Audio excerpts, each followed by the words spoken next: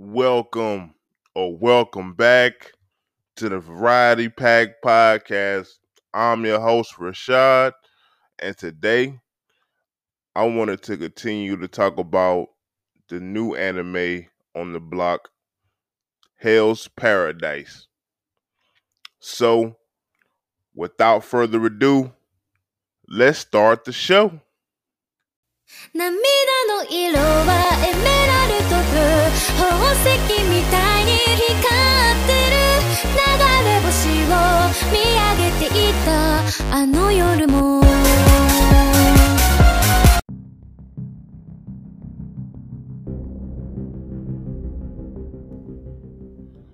Okay, first thing I wanted to touch on, now that my man Gabby Maru is on the island, the island looks beautiful, man. The island looks beautiful, I must say. And I gotta give a shout out to the animation team for making the island, come to life with all the bright colors and so I just gotta say, man, the island looks beautiful, but running around with a bunch of criminals on it, it can look nice, but so how they say looks can be deceiving, but I definitely have to give the credit to the animators for bringing it to life. And and overall, man, I don't think I've stated this in the previous Hell's Paradise episodes. If I did, let me reiterate it. The animation overall, not just for the island part, but just the animation in general for this anime is I love it. I love it. I just have to say, it's, for me personally, they knocked it out the park, you know what I'm saying? But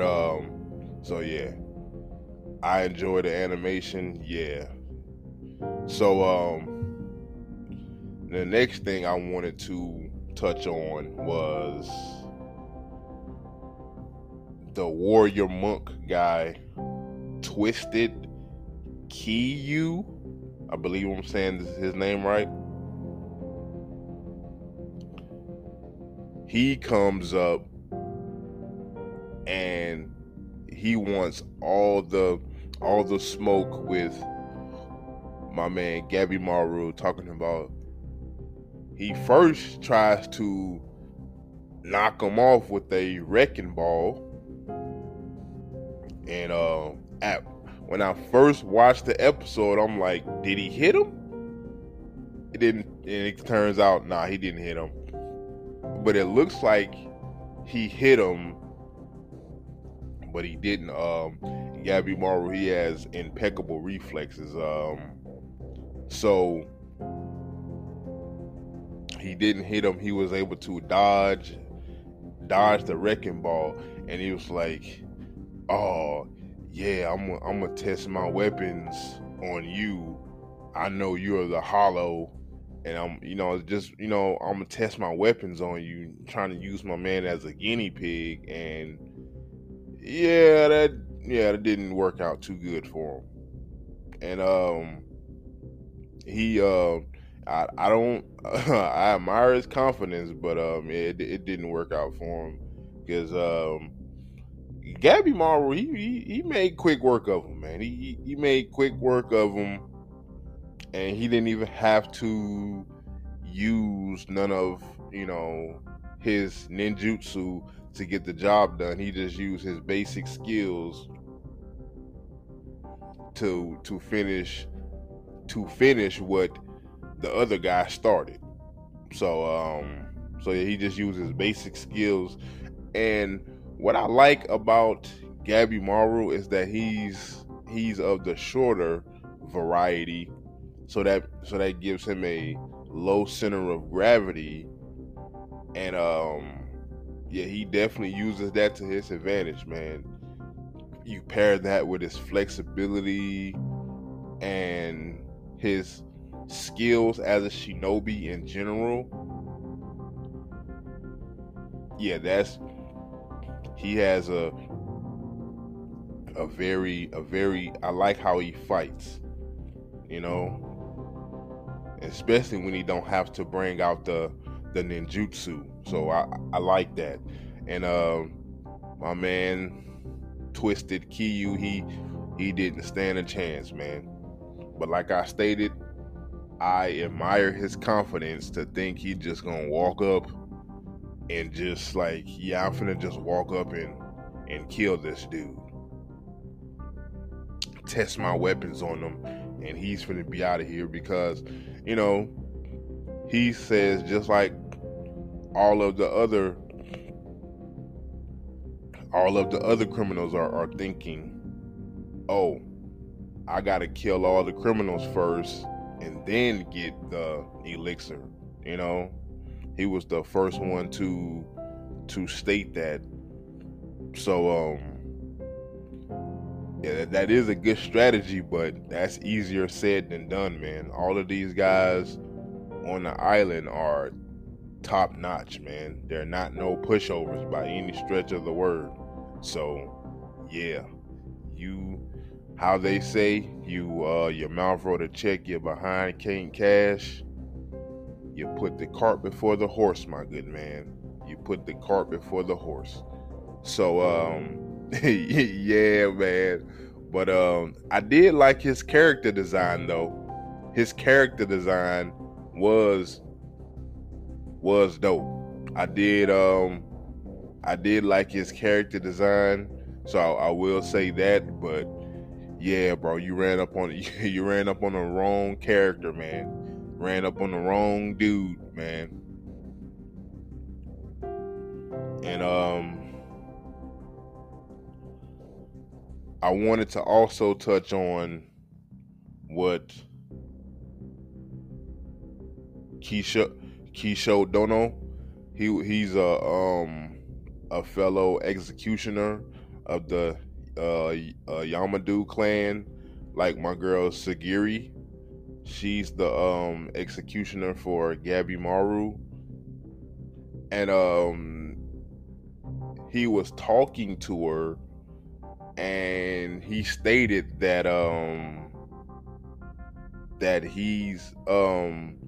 she's too rigid when it comes to the rules, you know, because when you think about it, he stated, oh, you're too rigid with the rules.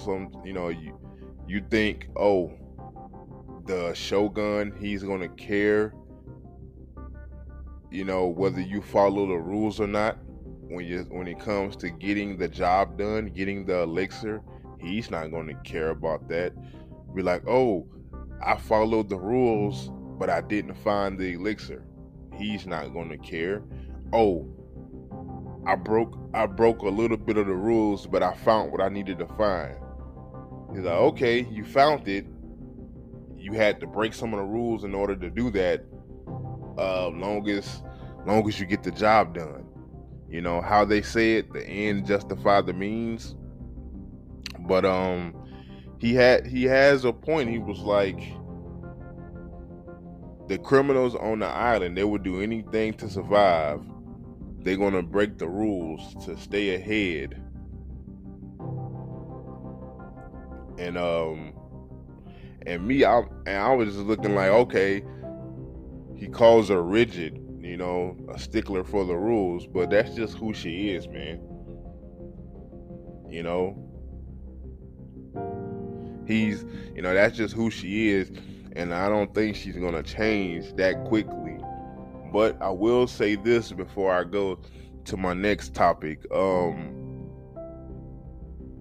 wonder throughout the series or throughout the season, you know, throughout the series, if she's gonna, you know, and she's gonna have to bend the rules a little bit, you know, to if she's find herself in a jam to where she's gonna have to bend the rules a little bit in order to survive.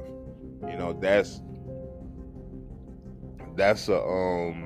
something I could keep my eye on as I watch more and more of the series, man, because yeah, you know, and in a place like this on the island, and you're running around with a bunch of criminals and trying to find this potion, it's a good chance, you know, you might have to, but it's, you know, so I just want to see how that plays out in terms of her character and her character development.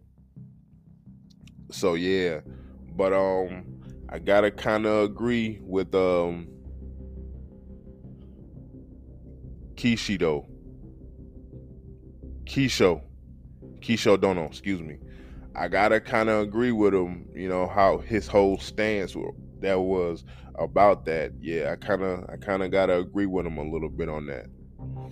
And yo, let me talk about the next one, because the next one, my next talking point, took me completely by surprise. Completely by surprise. You know what I'm saying? Oh man, took me completely by surprise, yo. Enzo, the guy with the eye patch executioner guy, he lands on the island. You know, everybody's getting on the island. Everybody's, you know, making their way. And he gets on the island with the criminal, Roku. And Roku, he's a big dude. He's pretty much a giant. A giant. He make Enzo look like a freaking, you know, a puppy compared to him. He's a big dude. So they get on the island, and Enzo asks this dude one question: are you hungry? And he asks him that question and then he pulls out his weapon, and he gets ready to defend himself. And yo, this man weapon, his sword, does absolutely nothing to Roku. Absolutely nothing. He snaps this man's sword like a twig, man. He snaps his sword like a freaking twig, and it's like, are you serious? He snaps his sword like a twig, and he lunges at Enzo, and Enzo can't defend himself. So he kills the executioner guy, Enzo. He kills him in one strike, man. And I'm like, you have got to be freaking kidding me. And he starts eating him. And I'm like, huh? Yo, come on, man. Come on. No way. No way. Episode 3 and he's done already? We ain't even get to see my man do nothing.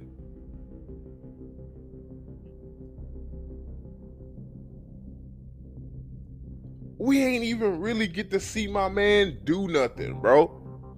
And I'm like, oh, I'm just looking at the screen, flabbergasted.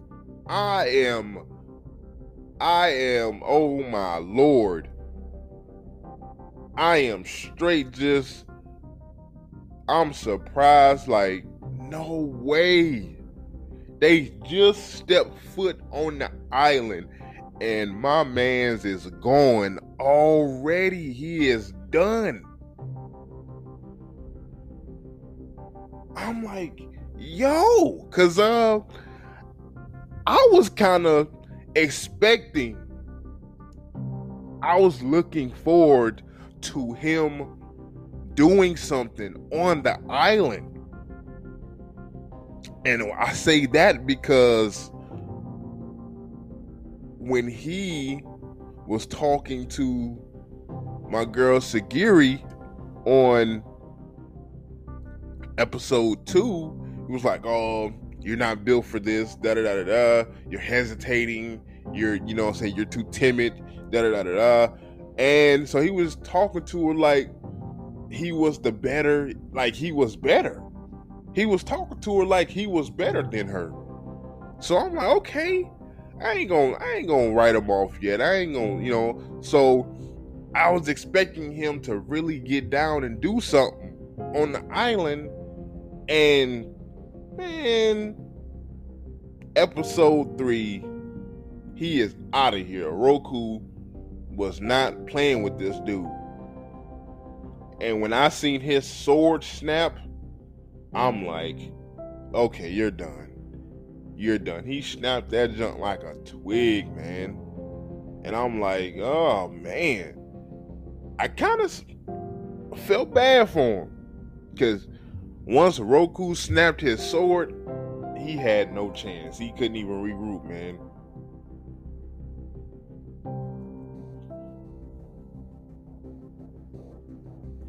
And my next talking point. So we see, you know, my man Gabby. He calls his executioner, his monitor, Sagiri. He calls her a hindrance, and he tries to take her out.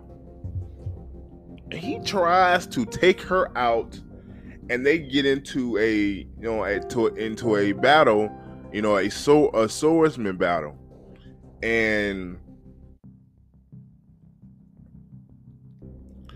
we also see a flashback.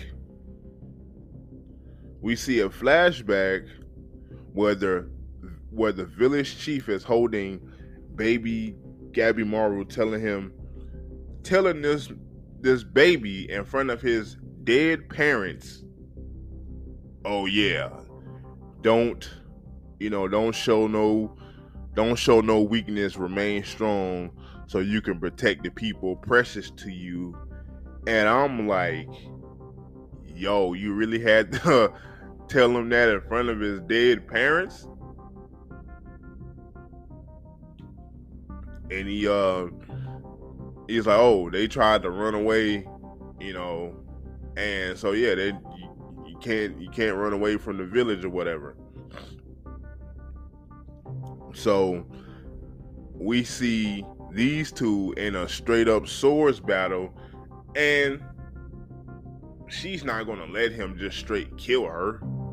You know, he's not gonna let her, you know, she's not gonna let him just straight kill her. But I can understand his point of view. Like, yeah, you're so rigid with the rules, and like, yeah, so I gotta get rid of you because you being such a stickler for the rules, that's gonna hinder my mission. So I definitely understood where he was coming from, you know. So he wasn't just talking out of the side of his neck, but like, yeah, man, you can't just like, you know, you can't just kill her. She's not gonna just let you kill her just straight away. And so yeah. But then they both admit that they're hesitant, you know, because she don't want to kill him, and then he wants to kill her to get her out the way, but he's like, I'm still hesitant. I'm still hesitant about it. And he goes for the killing blow on her because he has her dead to rights. He's on top of her, about to lunge his sword into her chest. So he has her dead to rights, man. And he still's like, oh, I'm hesitant. What am I doing? And this is the moment where, because I'm the hollow. I don't have no emotions. I'm just built to kill. Da da da da da. I'm an assassin, a shinobi. I don't have time for emotions. And that goes back to how he was raised by the village chief. That's how it started. But then he met his wife, Yui. He met his wife. She is the one who taught him about real emotions. She was the one who taught him how to face them, how to deal with them, how to live with them and understand them. And that's why I have to give credit to her, because if he never met her, and decided to marry her, he just would have still been this guy. And you see possibly one of the best moments in episode, matter of fact, the best moment in episode 3, and for me so far in the season 1 so far. Episode 3 was my favorite episode so far. And I gotta give credit to his wife, man, because she nurtured that side of him when the village chief was just like, oh, no emotions, no weakness, just kill, be strong, train, just say throw your emotions to the side, they don't matter. And so you see the duality of him being taught by the village chief, then you see him being taught and nurtured by his wife. So you see those two sides of the coin, so to speak. But yeah, man. And she said the real courage is being able to be true to your emotions. And so yeah, in the end, his emotions did win out, and he was able to shed that old self of just kill, and I'm just this killing machine. I don't have no emotions. I don't need none. I'm the hollow. So yeah, I like to see that, man. That was my favorite. I see this moment right here is why episode 3 was my favorite episode of season 1 so far, because yeah, man, yeah. So I gotta give like I said, credit to his wife, and that's why she's so far she's my top waifu in the series. So yeah, man, that one right there is like, oh yeah, man. So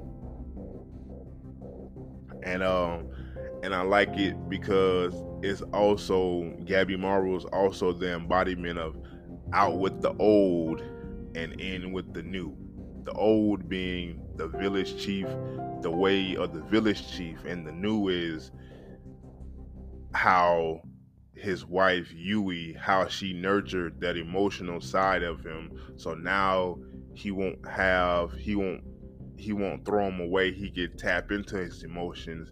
He can understand them better, and so now he's going to be more in tune with them. He won't be afraid of them. He won't throw them to the side. And my girl Sagiri, the monitor or executioner, she says that watching him has taught her how to deal with his emotions. So as her as his monitor, his executioner, she's learning a lot from him as well as they go on this journey together. She's learning a lot from him by just watching him.